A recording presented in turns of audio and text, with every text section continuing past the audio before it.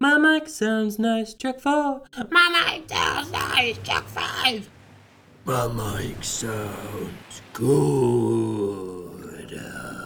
Why do you always Do do it. all that? Do it. Microphone check. 1, 2, 3. 1, 2, 3. Here I go. Yeah, I like that. How do I sound? I like it like that. I like it like that. Is this a good volume? Now can we hear each other over each other? All right, let me talk when. Let me see you talk. You You know what? I mean, listen to me. I want to talk about this.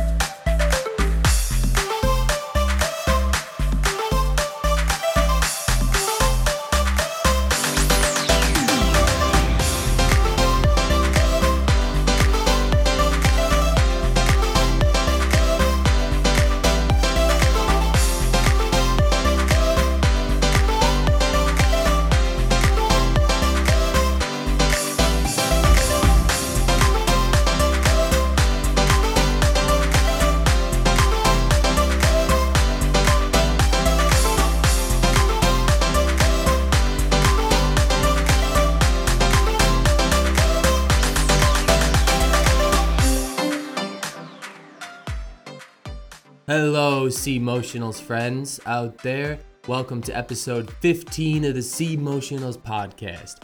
Thank you for diving in to this. Welcome. Oh, that was my co-host introducing herself, everyone. I was trying to be a dolphin. Oh. Maybe one day you can master the I don't know Maybe. how to do it. Me either. Yeah. I had a friend that could do it. Yeah, maybe you just have to live with a dolphin for a little bit until you learn. All right. All right, so we had a spooky episode. It came out a couple weeks ago, and we thought let's get back into the spookiness as we're nearing Halloween. And Spooky. this will be the last Halloween episode that we do, and this For is this going to year? be for this year. Wait until next year. So this year we have a real doozy. A doozy? Isn't that like a bad thing? No, I think it means good. No. I think A it means doozy good. means it's failed. What a doozy. That was not good. A real doozy means an extraordinary one of its kind. Really? Yeah, that's what I thought it meant. I always thought it meant It's something that is extraordinary, often troublesome, difficult, or extraordinary in a positive sense. So it's got a I thought it was couple different negative. meanings. That was a doozy. That was terrible. That's a doozy. I don't know. Anyway, Okay. so we have pulled together some of the most terrifying, evil, crazy, creepy, crawly creatures that have ever walked the earth. I don't know why I did that. I last wouldn't bit say there. they're evil. Yeah, no, they're not evil. They're just living their lives. But they are really creepy, and some of them are scary. Some of them are just downright bizarre. Make sure you have your nightlight on. Yeah, you might have some nightmares about these animals, so we are not responsible for any nightmares caused after this episode. We cannot be responsible. Yeah, I think we should get started. I do have a joke this episode, so I'm ready. Okay. I'm ready to read it off. It's sure to make you laugh. We'll see about that. Shore. Get it? Because the shore. Okay. Was that the joke? No. That was just preparation for the joke. Well, I didn't laugh. Okay. So. That wasn't meant to make you laugh, so. Da-na-na, da-na-na. What is a blue whale's favorite James Bond film? Da-na-na, da-na-na, da-na-da-da-da, da-da-da-da, da-da-da-da-da. Double OC. That doesn't make sense. That was a good guess, but it's License to Krill. Because they eat krill. Okay, you're unimpressed beyond all. They're not good. Or all belief. That wasn't good. Are you doing another one? I'm gonna do one more. What kind of music do killer whales like? Rock and roll. No, they like the orchestra. Orca. Stroll. Yeah. Okay. I'll win one day. One day I'll win. I hope at least like one of the audience members can find solace in laughter in you not enjoying my jokes. It's like painful to listen to them. I'm not gonna lie. I think this is just our bit. I tell a really bad joke and the audience laughs at how unimpressed you are. I'm waiting for an actual funny joke where it's like, oh, that was really good. These are like, oh, they're dreadful. I'll come up with some better ones or find a really good one from somewhere. All right. That would be good. All right, let's have you start the episode off Okay. with some scary, spooky creatures. We're going to start off with a creature that was featured in our spooky story. It was the villain in our story. Feature. If you didn't listen to our spooky story, then you should. Mm-hmm. It's pretty great. But I'm going to talk about the ghost shark, also known as chimeras. Mm-hmm.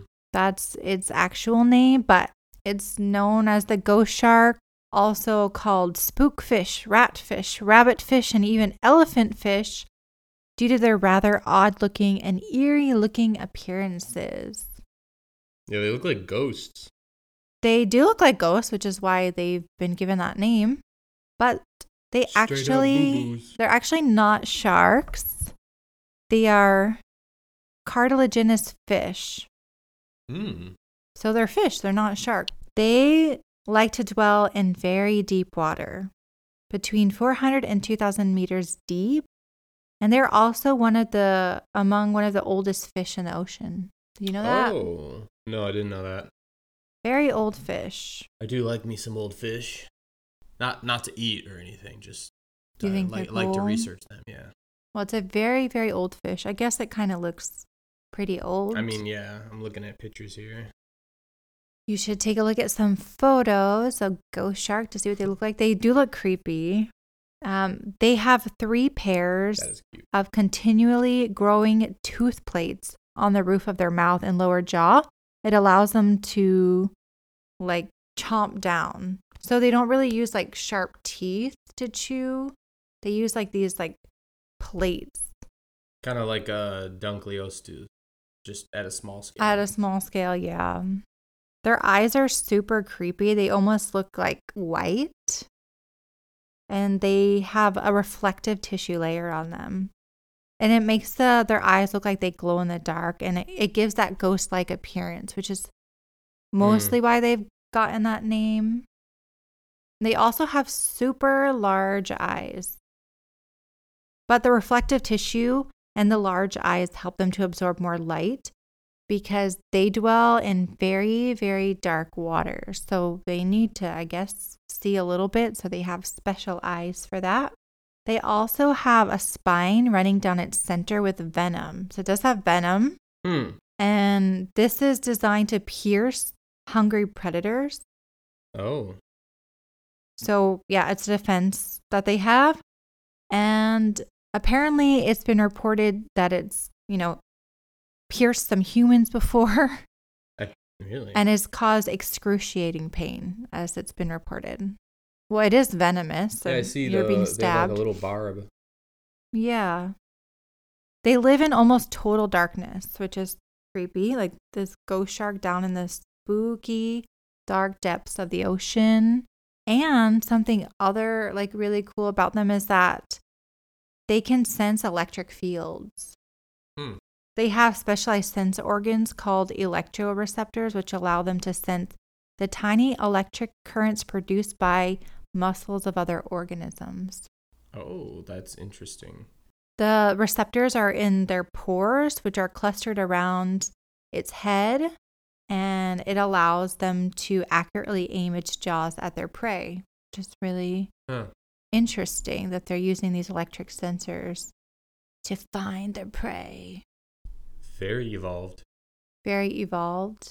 That's so evolution. Is that? Yeah. Yeah. I'm looking at a picture of a baby one and it's adorable. The babies are adorable. The older ones are very creepy.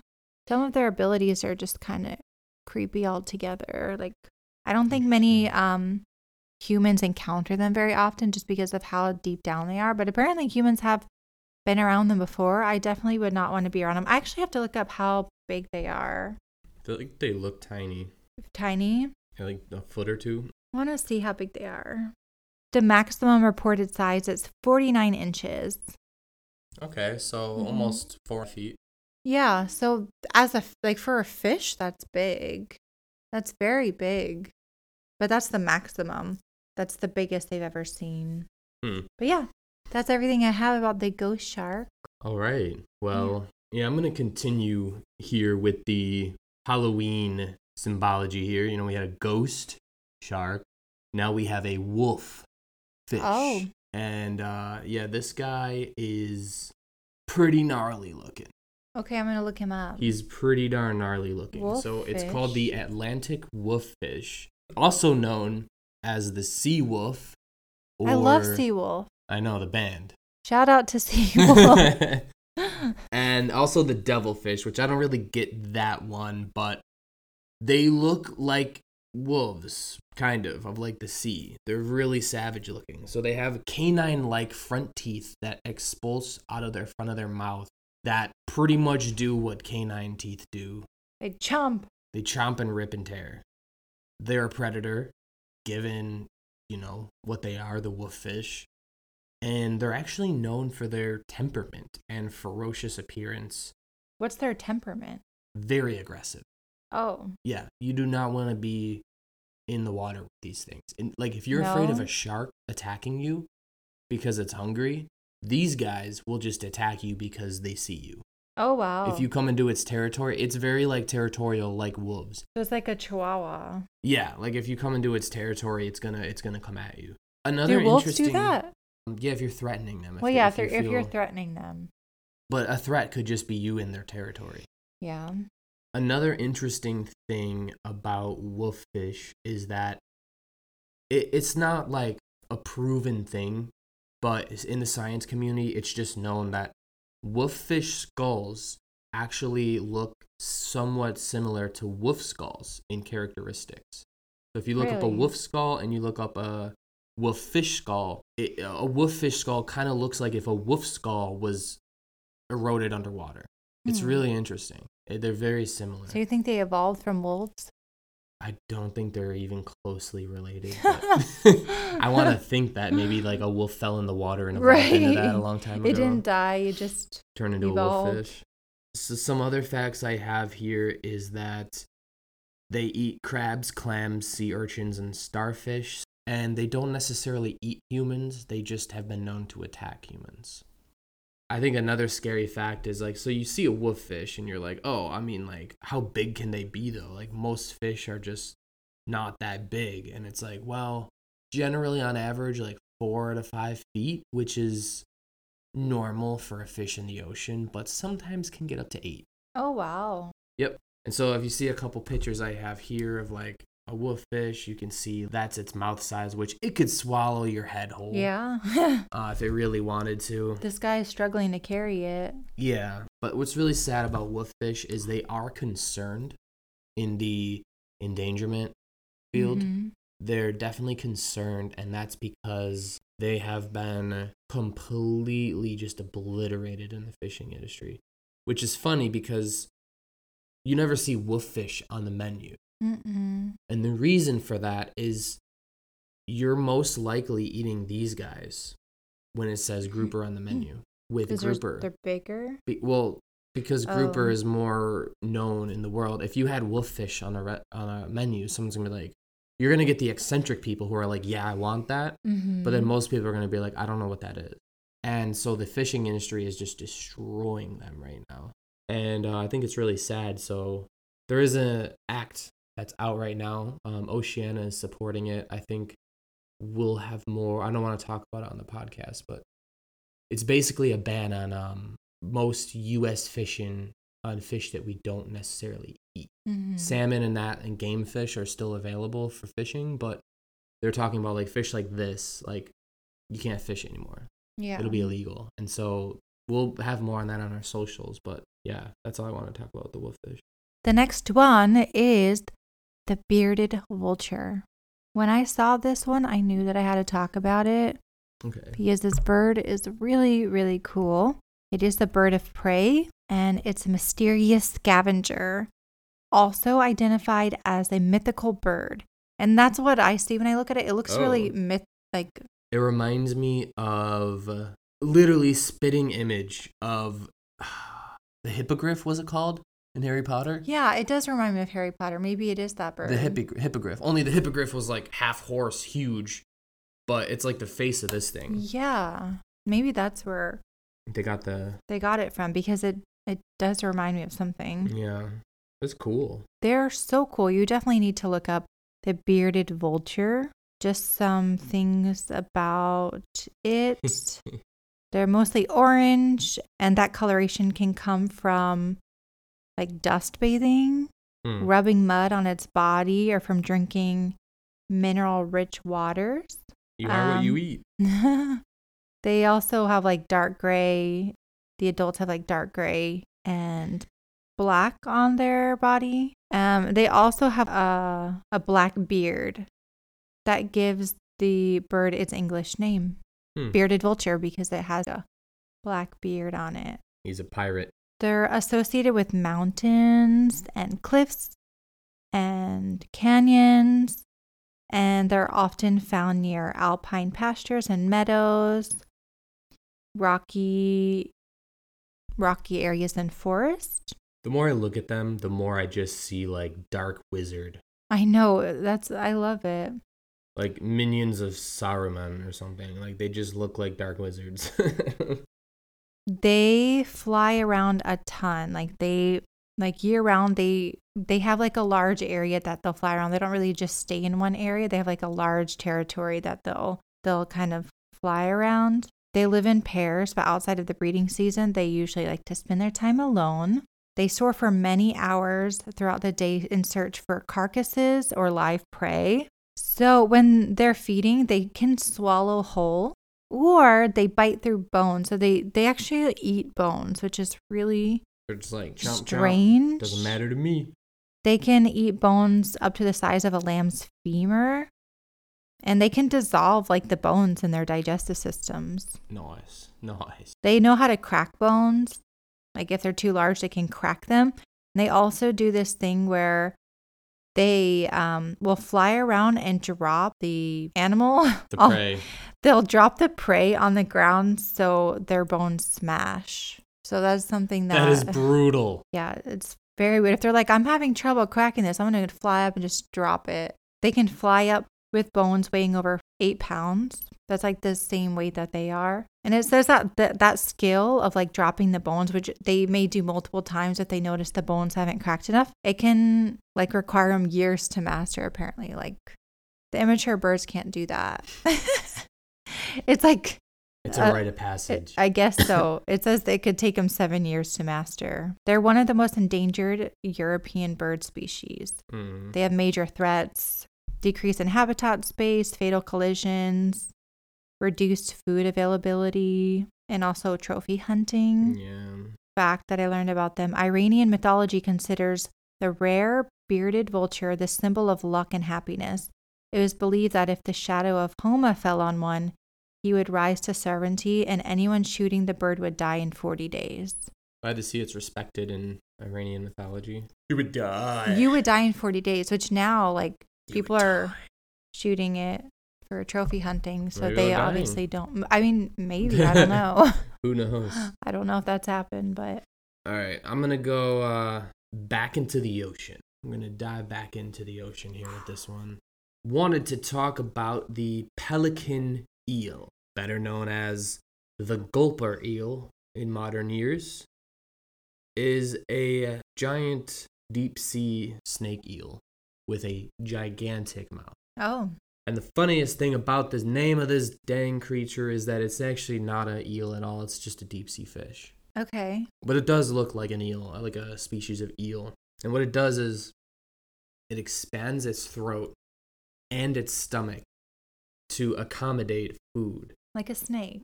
And it just takes in food and water, and then it just slowly expels the water through the gills. And it can eat a lot. Like, a lot. So its mouth, it might look kind of small, but its mouth can actually expand Up to 3 to 4 feet. Oh, wow. So just sucking whatever they want in. They can eat whole squids at once, swarms of shrimp. They've sucked in whole fishes before.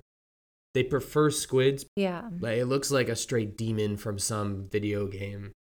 And it looks like it's probably like one of the craziest hunters in the bottom of the ocean. Like, you look at that thing and you're like, that thing probably has a monopoly at the bottom of the ocean. But it actually doesn't. It's a bad hunter. It's lazy, like an underwater panda. It has extremely small eyes. It can't see much. It lives in the utter complete darkness of the bottom of the ocean. And it uses a reddish pink light on its rear fin that just basically lures its next meal. So it kind of does what an anglerfish does. Yeah. It's also not much of a swimmer. It has a whip-like tail, no pelvic fins, no swim bladders for, stabilization. It has scales, which makes it a little bit heavier, and it's not built for going long distances. They don't leave the depths ever, and it makes us really hard for us to like gain any knowledge of them, because unlike most fish that kind of try to go to the surface sometimes, like they rarely ever leave the surface. Like, I don't think they could ever, eat a human. Yeah, because their body is se. not big enough. Like, their mouth could probably take in a small child, but where is it going to go in its body? Yeah, it wouldn't really go anywhere. They just have like a giant mouth. So their mouth is like, wow, it's really crazy. So you don't really have to worry about them eating you. Another fun fact I wanted to throw out before we move on, which I thought was really cool, is they actually live to like 80 years. Oh, wow. Like most fish are like, 5 to 10 range. They live for 85 years. That's a long time. And I think time. it's probably just to their slow moving lifestyle. The food will come to me. It's fine. Just open my mouth. Something will come in. Yeah. Oh, is that a cave? Yeah, probably does happen. Yeah. All right. Next one, we're going to talk about the Goliath bird-eating tarantula. Have you ever heard about this? Yes. It is the largest tarantula in the world. It's the largest spooter. And this is what freaks me out the most, just its size. Okay, its body measures 5 inches. So just like picture 5 inches. That's its body. Mm-hmm. And then the leg span is up to 12 inches. Like, imagine a foot-long spider. Oh, my gosh. A foot-long. Imagine a spider that pretty big. massive. I mean, just be thankful they don't get any bigger than that. Their name derived from an early 18th century copper engraving that shows one of them eating a hummingbird. So the bird eating tarantula. But they eat a lot of other things, invertebrates, mice, frogs, lizards, and birds. And they live in the deep rainforest. It's like my worst nightmare, going to like a deep rainforest and seeing this. I mean, it would be amazing to see. I just wouldn't want it to get next to me. But it lives in like burrows and under rocks and roots. When they need to defend themselves, they rub their hairs together to create a hissing noise. And it can be heard from 15 feet away. At least you may know that they're there because they're hissing. I'm sure other animals hiss too, but they have a sound that may tell you, oh, there's a giant spider nearby. Leave wherever this is coming from. They could also like shoot their hairs out and like attack with them. Like quills. They do have venom in their fangs and they do bite, but their venom is not that poisonous. It's kind of comparable to getting a wasp sting, so it would hurt, but you would be okay. They do not consume their prey in the open. They like to drag it back and burrow and begin digesting it there. Creepy. And they do this by liquefying the insides of their prey and proceed to suck it dry. Apparently, that's how they eat. Yeah, I heard something about that. It was like they burn with the venom. They like burn the insides with their like secretion, their poison, and then they just drag the prey back. That's pretty much it. But they're super creepy. They're super cool. I would definitely pet one. Oh, I would pet one. I mean, as long as that one is somewhat nice. I love spiders. Yeah, I've always liked tarantulas, and the reason why I like tarantulas is because they're fuzzy. Yeah, that's they're like cute. The only reason. They're really cute. As a human, as long as you're not, I feel like, I mean, maybe a wild one. Definitely don't go up to a wild spider, but like, you've raised a spider. People say that they're very docile. I love them. Docile, like, yeah. Let's dive back into the ocean again with my next one. Okay. we're going to talk about the marine hatchetfish, specifically the Maureen hatchetfish, because there's other hatchetfishes species, but the one that I'm talking about, just in case you science nerds, it's Sternoptes shanae. That's the scientific name. This guy looks like he got run over by a car. Yeah, he does. Beat with a pipe iron. And then just lost all, maybe struck by lightning a few times. Yeah, you're right. Like, look at its face. Yeah, he's had a rough go at life. They look They're funny. Yeah. They look interesting. They look like they're kind of surprised that, like, you know, like you gave them a present and then they're like, "Oh, is that for me?" They also look very scared. Yeah. So I was just thinking this fits with the Halloween theme. Anyway, so they're a really interesting fish. They also do bioluminescence. They have light-producing organs in rows along their bellies. So if you actually look up bioluminescent marine hatchetfish, you'll see some very pretty images. The crazy thing about these is you look at the Google images and you're like, oh, they actually are like, you know, look pretty big, right?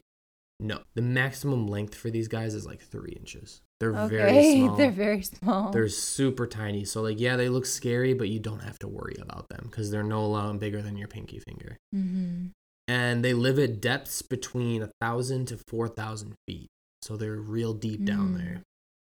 They only eat like little baby crustaceans, plankton, little baby shrimps, small things that are very tiny. And I don't know, it's just one of the most terrifying fish that I feel, look-wise, has ever existed. Or simultaneously the most terrified fish that has ever lived. They get their name because they look like a hunting hatchet. Their eyeballs, this is interesting here. So the specific marine hatchetfish species, their eyeballs actually go up. Oh. So if anyone knows what a barrel eye is, same thing with a barrel eye. The eyes focus up, and that's so that they can see anything above them because they can see the light up. And so if something swims across, they'll jump at it. That's how they hunt. Weird. So most of the time, their eyes are actually just always looking up. They're waiting for the prey. It's not to be confused with another species of deep sea hatchetfish where their eyes are on the side of them and they don't live as far down. There's so many types of hatchetfish, but I wanted to cover this specific one because they just look so goofy. There's not even that much information about them. They're really, since they live so far down, there's not much information on them other than a few pictures that we know about. And they're too small to be washed up to the surface in, like, you know, good condition. So we don't really know much about them other than that. Really creepy, but very cool. And when I first saw it, they kind of reminded me of Scream. Yeah, its face. Next up, we have the vampire squid. I want to be the vampire squid. Spooky squid. You'll not compete with Vampire the Lamprey, though. They live in the deep, deep, deep sea, and they use bioluminescent organs and oxygen metabolism because they live in parts of the water that barely have any oxygen. They resemble both squid and octopus, but they are neither. It has 8 arms and 2 tentacles, and its name comes from its dark color and also the skin that connects its multiple arms that forms a cape-like structure. They live around 2,000 to 3,000 feet deep. Oh my, that's deep. There's no light down there. No. Truly a vampire. Yeah. Their relative vampiromorphs.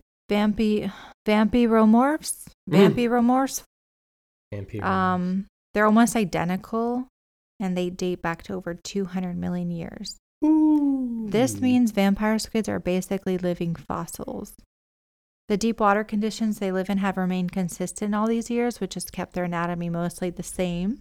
They have some of the largest eyes of any animal in the animal kingdom, relative to their size. The eyes are located on the sides of their head, and they're either red or blue. I saw some pictures with their red eyes, and they are very creepy looking. Yeah, they look.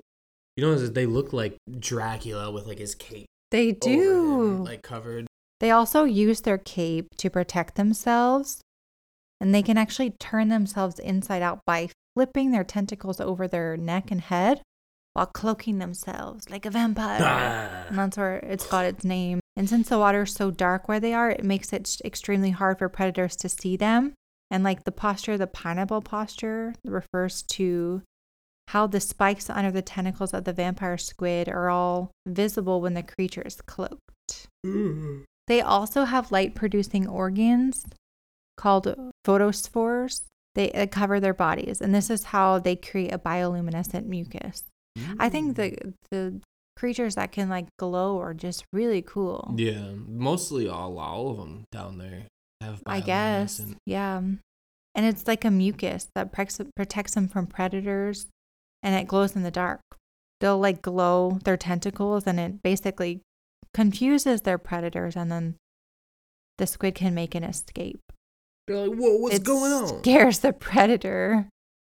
But it can also attract more deadly predators, so they tend to only use that tactic like in dangerous times. So I guess they know when it's appropriate time to use it. They don't always use that tactic. Yeah. And they are detrivores. They just feed on dead animals and decomposing matter. Huh. So I guess they don't have to hunt. That very, very nicely leads into my next one. When you're done. That was it. That couldn't have lined up better with my next one. Okay. Which is zombie worms. Ooh, can you guess what zombie worms do? They eat brains. Actually, funny enough, no, they don't. They just eat dead they things. Eat dead stuff. So these little guys, the pictures just are gross. So they're just ocean creatures. They're sea creatures. They're sea creatures. They live in the ocean. They feed off one type of animal. You look them up, have fun. The pictures are all very disgusting, but I just thought these are really cool to cover because I've never heard of them before. So I was fascinated when I was looking this up. They're small worms that specifically feed off of bones. Yeah. They seek and look to find bones in the ocean, floating a bit and about around the ocean. Bones. Yeah. It's like a dog. They're zombie dogs. Zombie dogs. They're little babies. They're only 1 to 3 inches long. They have no mouth and no other end. Like, there's no mouth, there's no butt. They actually were first discovered living in the bones of a rotting gray whale on the seafloor, nearly 10,000 feet below the surface in 2002. This is the first creature that's making me feel sick and have chills. Yeah. Oh, wait. I have this one and the next one. So they actually don't eat the whale bones either. Mm-hmm. They only digest the fats from within the bones. Considering they don't have a mouth or stomach, they secrete an acid from their skin that dissolves the bone. What that does is free up the fats and the proteins trapped inside once it's dissolved. And then there's symbiotic bacteria that lives on the worms. Symbiotic relationship. And that bacteria living in the worms' bodies digests those fats and proteins. Those fats and proteins pretty much get what they need out of it, and then it gets absorbed from the bacteria to the worm. That's how they eat, from the bacteria on their body. Really weird eating process. Yeah. Pretty much are only found on dying whale carcasses. There's been a few different... They like whale bones. Yeah, because, the whale just has more surface area, so more zombie worm colonies can form. This is the worst part about this, is the worms do drilling. The only worms that drill into the whale bones and the whale carcasses are the females. There are no males that drill. The males live inside the females. I don't like that. And one study done by a research lab found, this is the most that's ever been, 111 males inside one female worm. Now, mind you, these worms are only like 1 to 3 inches long anyway. Mm-hmm. So there's like 111 dudes living in you. And this eliminates the step of needing to find a guy because the eggs and the sperm are right there. Wow. So they can just multiply like exponentially until the whale's gone and then go find a new whale. Yeah, these guys are crazy. I feel sick. And then like I'm gonna vomit for some reason. When there's like a predator, like they retract themselves like into the whale bone so they don't get eaten. It's really strange. Like they are crazy. I implore everyone if they haven't eaten to look up photos and stuff of them. It looks like coral gardens. It's really interesting. Let's move on. Yeah. Yeah, please. Let's move on. Yeah, let's move on from the zombie one. Next one is an amphibian horror. I want you to do like a creepy scream sound after that. No, not you. Like, find it and add it. Find it. Why do you keep screaming? I'm not saying you. Okay. I know what you mean.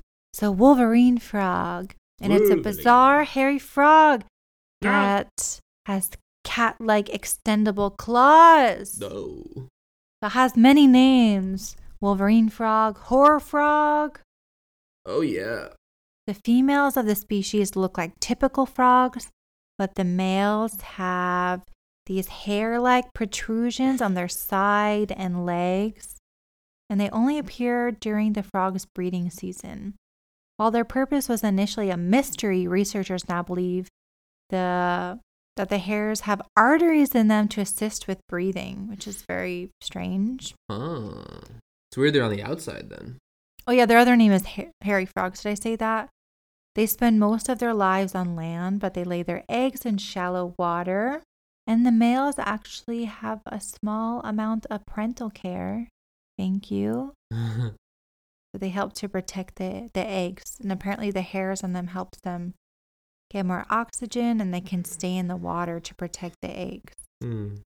But the males are also known for the retractable claws, which they use for defense. And this is why they're like Wolverine. Yeah, which is why they're called Wolverine frogs. Instead of the claws being made of keratin like most animals, the hairy frogs, their claws are actually made of bone.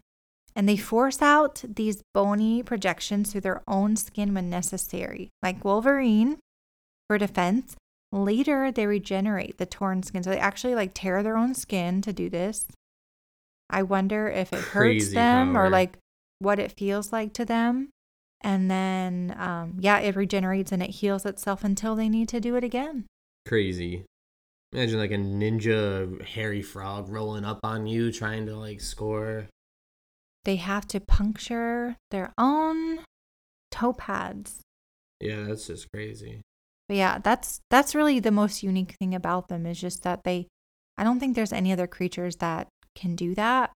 And then I know with amphibians, they are very good at regenerating. We need to learn some of their regenerating powers because they can regenerate very well.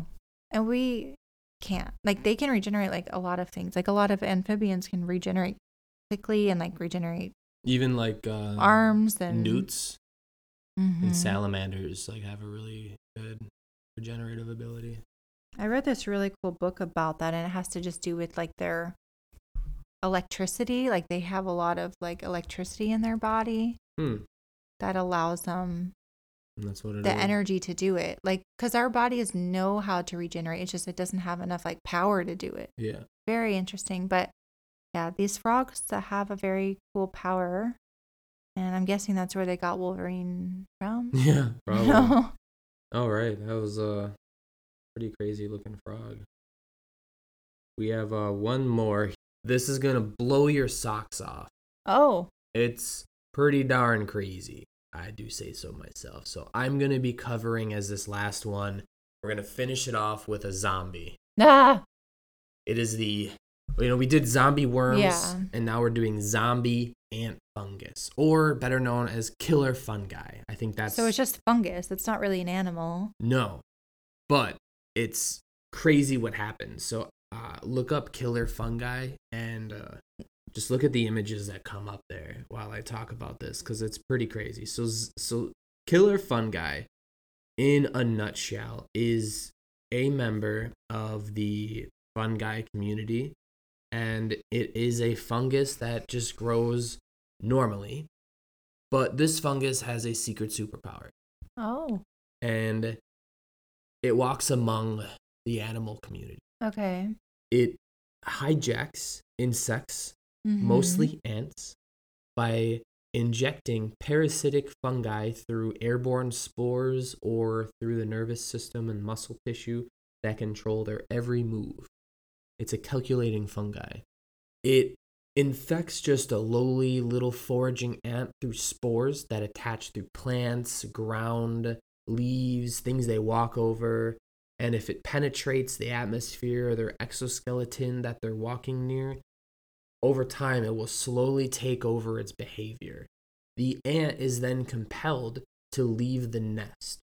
Once the spore starts to inject itself into the ant, it starts to leave the nest for a more humid microclimate that's favorable to the fungus's growth. The ant is then compelled to descend to a vantage point about 10 or so inches off the ground, sink its jaws into a leaf or a plant or some type of like vegetation, and wait for death. What this does is the fungi is telling the ant to basically find a good spot for the fungi to grow.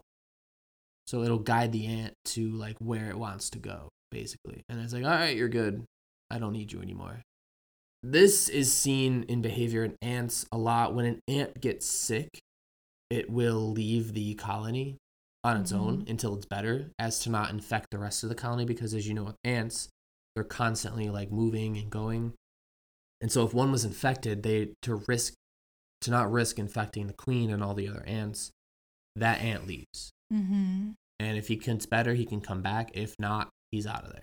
Mm-hmm. That's similar to this, is where like when an ant's infected with the fungi, only the ant doesn't know they're infected. They have not a clue until they're hijacked already. It's like a silent killer. And the fungus will feed, this is the scary part, the fungus feeds on the victim's innards until it's ready for the final stage of leafitization or whatever.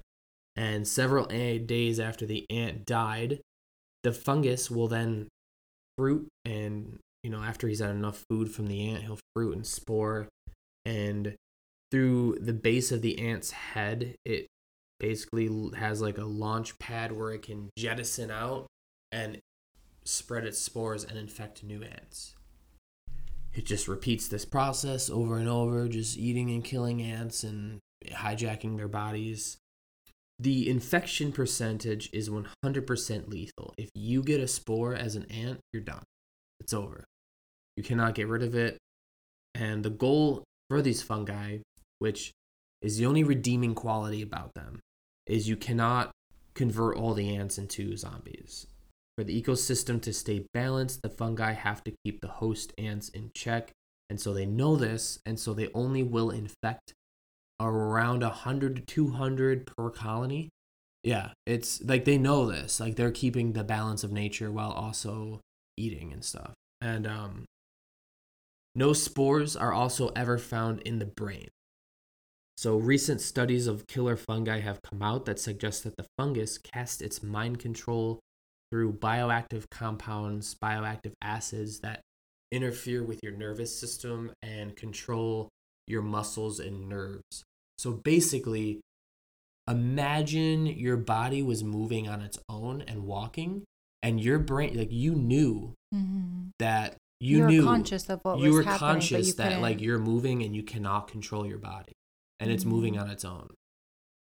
This has led this is speculation. They do not know enough about the killer fungi at this point, but this is speculation, and this plant is specifically plants and fungi don't show signs of intelligence. They live through a process.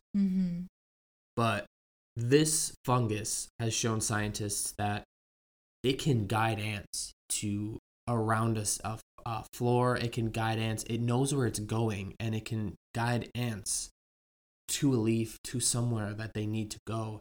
And then it knows when to move on, like from a colony. Like the colony speaks to itself and then moves on to another colony somewhere across the rainforest floor. Scientists think that this fungi is sentient, and other scientists call them a crocohoax, that it's just another fungi that's developed.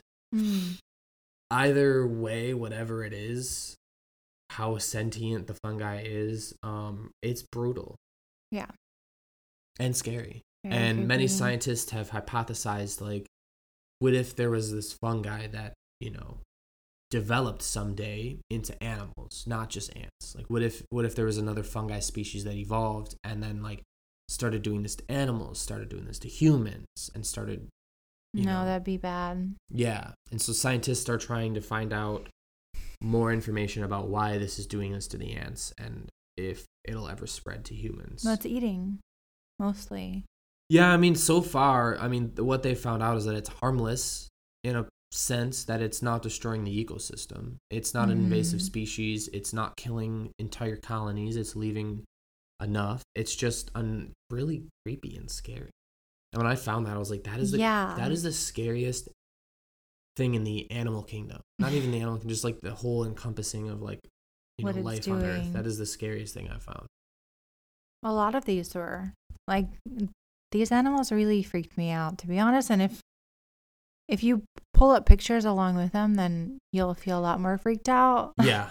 Everyone who's been listening, like, I hope you've been pulling pictures up of these things and seeing them. I feel very uncomfortable right now. From the fungi? Just or multiple. Like the last few especially. Yeah. I feel unwell. Ooh, spooky. They really are creepy and spooky. So I hope you guys have enjoyed our Halloween episode. I wanted to have one more, honorable mention. We're not going to talk about him, but I just wanted to show you because I think he's cool. It's the black dragonfish. They're really tiny. They are really tiny, but if you didn't know they were tiny, they look terrifying. They do. They look like little baby dragons in the ocean. And I just like these guys. They're really cool looking. And I just, the coolest fact about them is, guess how deep they live? Deep? 5,000 deep. I don't know. They live around 10,000 feet deep. They're like one of the deepest living creatures in the ocean. They're just so creepy. I'm done with the creepy animals. They look like little dragons with teeth. Like, all right. That was our episode. I hope everyone enjoyed or was, the point of this episode was to scare you. It scared me. But the spooky Halloween. I'm ready to go watch Scooby-Doo. Yeah, we should go solve some mysteries. So thank you guys for tuning in and diving in with us on the Sea Motionless episode. We promise next episode is going to be tame. It's not going to be scary. We're done with Halloween. We're going to have a normal episode. So we hope this has implored you guys to, get lost on YouTube or Wikipedia looking up really scary creatures of the rainforests and deep depths and have fun. And don't have nightmares. We don't want. We are not responsible for any nightmares that we may have caused today. Sleep well, friends. That sounded creepy. Happy Halloween. Oh, you're giving me chills. Welcome to the Happy Halloween. That's the spooky. Good night. I'm so have a good Halloween, everyone. You're not gonna hear. I don't think we're gonna hear from everyone until Halloween's over. Yeah, so everyone have a great Halloween. Get some good trick or treats. Eat some Reese's Pieces cups. That's a requirement for Halloween. Every U.S. citizen needs to ingest at least one Reese's Pieces cup. That was our episode. It's been a long one. I hope you all have a good night, day, car ride, work shift, bike ride, walk with your dog, Saturday chill session, and whatever else you do to listen to podcasts. Bye. Bye. Goodbye.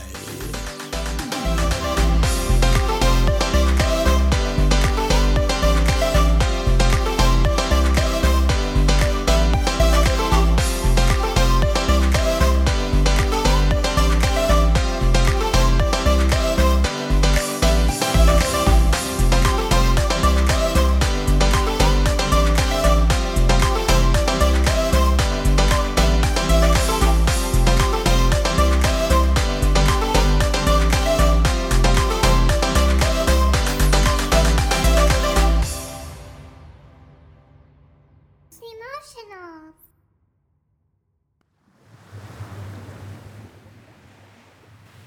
Weren't the mushrooms scary? Yes, I don't want to talk about it.